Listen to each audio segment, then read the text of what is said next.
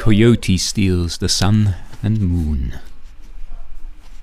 Coyote is a bad hunter who never kills anything.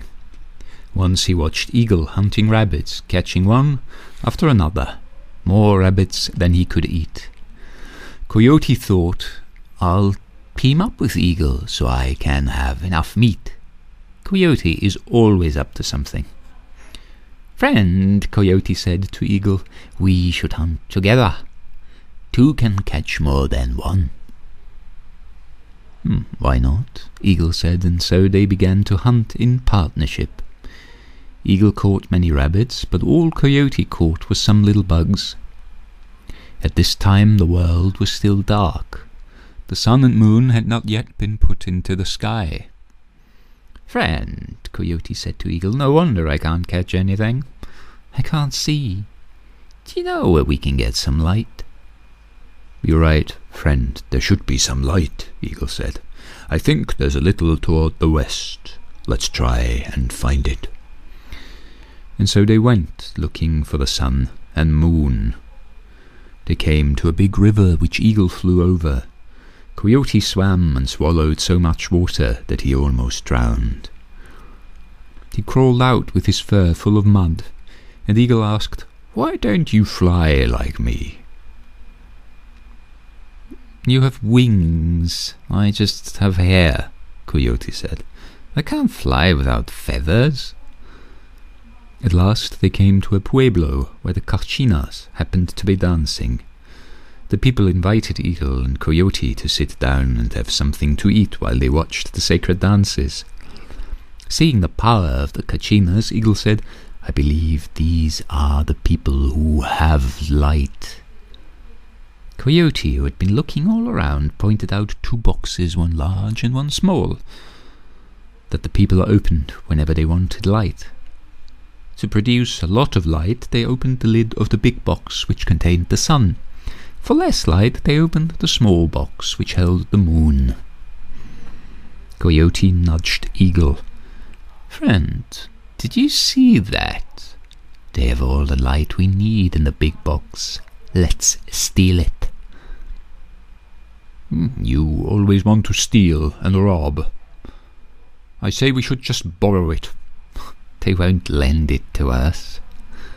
"You may be right," said Eagle. "Let's wait till they finish dancing and then steal it." After a while the Cachinas went home to sleep, and Eagle scooped up the large box and flew off. Coyote ran along trying to keep up, panting, his tongue hanging out.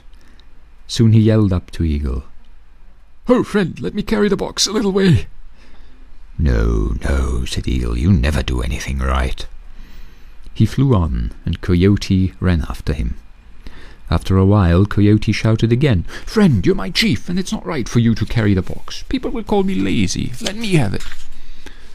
"No, no, you always mess everything up." And Eagle flew on, and Coyote ran along. So it went for a stretch. And then Coyote started again. "Hey, friend, it isn't right for you to do this. What people think of you and me?" "I don't care what people think. I am going to carry this box." Again Eagle flew on, and again Coyote ran after him. Finally, Coyote begged for the fourth time, "Let me carry it. You're the chief, and I'm just Coyote. Let me carry it." Eagle couldn't stand any more pestering.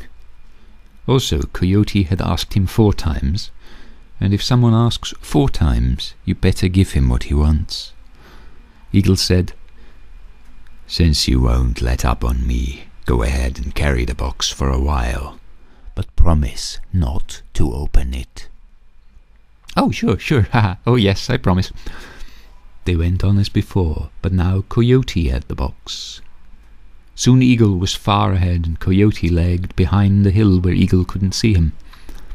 I wonder what the light looks like inside there," he said to himself. "Why shouldn't I take a peek? Probably there's something extra in the box, something good that Eagle wants to keep to himself." And so Coyote opened the lid. Now, not only was the sun inside, but the moon also. Eagle had put them both together, thinking that it would be easier to carry one box than two. As soon as Coyote opened the lid, the moon escaped, flying high into the sky. At once all the plants shriveled up and turned brown just as quickly. All the leaves fell off the trees, and it was winter. Trying to catch the moon and put it back in the box, Coyote ran in pursuit as it skipped away from him. Meanwhile the sun flew out as well and rose into the sky. It drifted far away, and the peaches, squashes, and melons shriveled up with cold. Eagle turned and flew back to see what had delayed Coyote. "You fool! Look what you've done," he said. "You let the sun and moon escape, and now it's cold." Indeed, it began to snow, and Coyote shivered. "Now your teeth are chattering," Eagle said, "and it's your fault that cold has come into the world." It's true. If it weren't for Coyote's curiosity and mischief-making, we wouldn't have winter. We could enjoy summer all the time.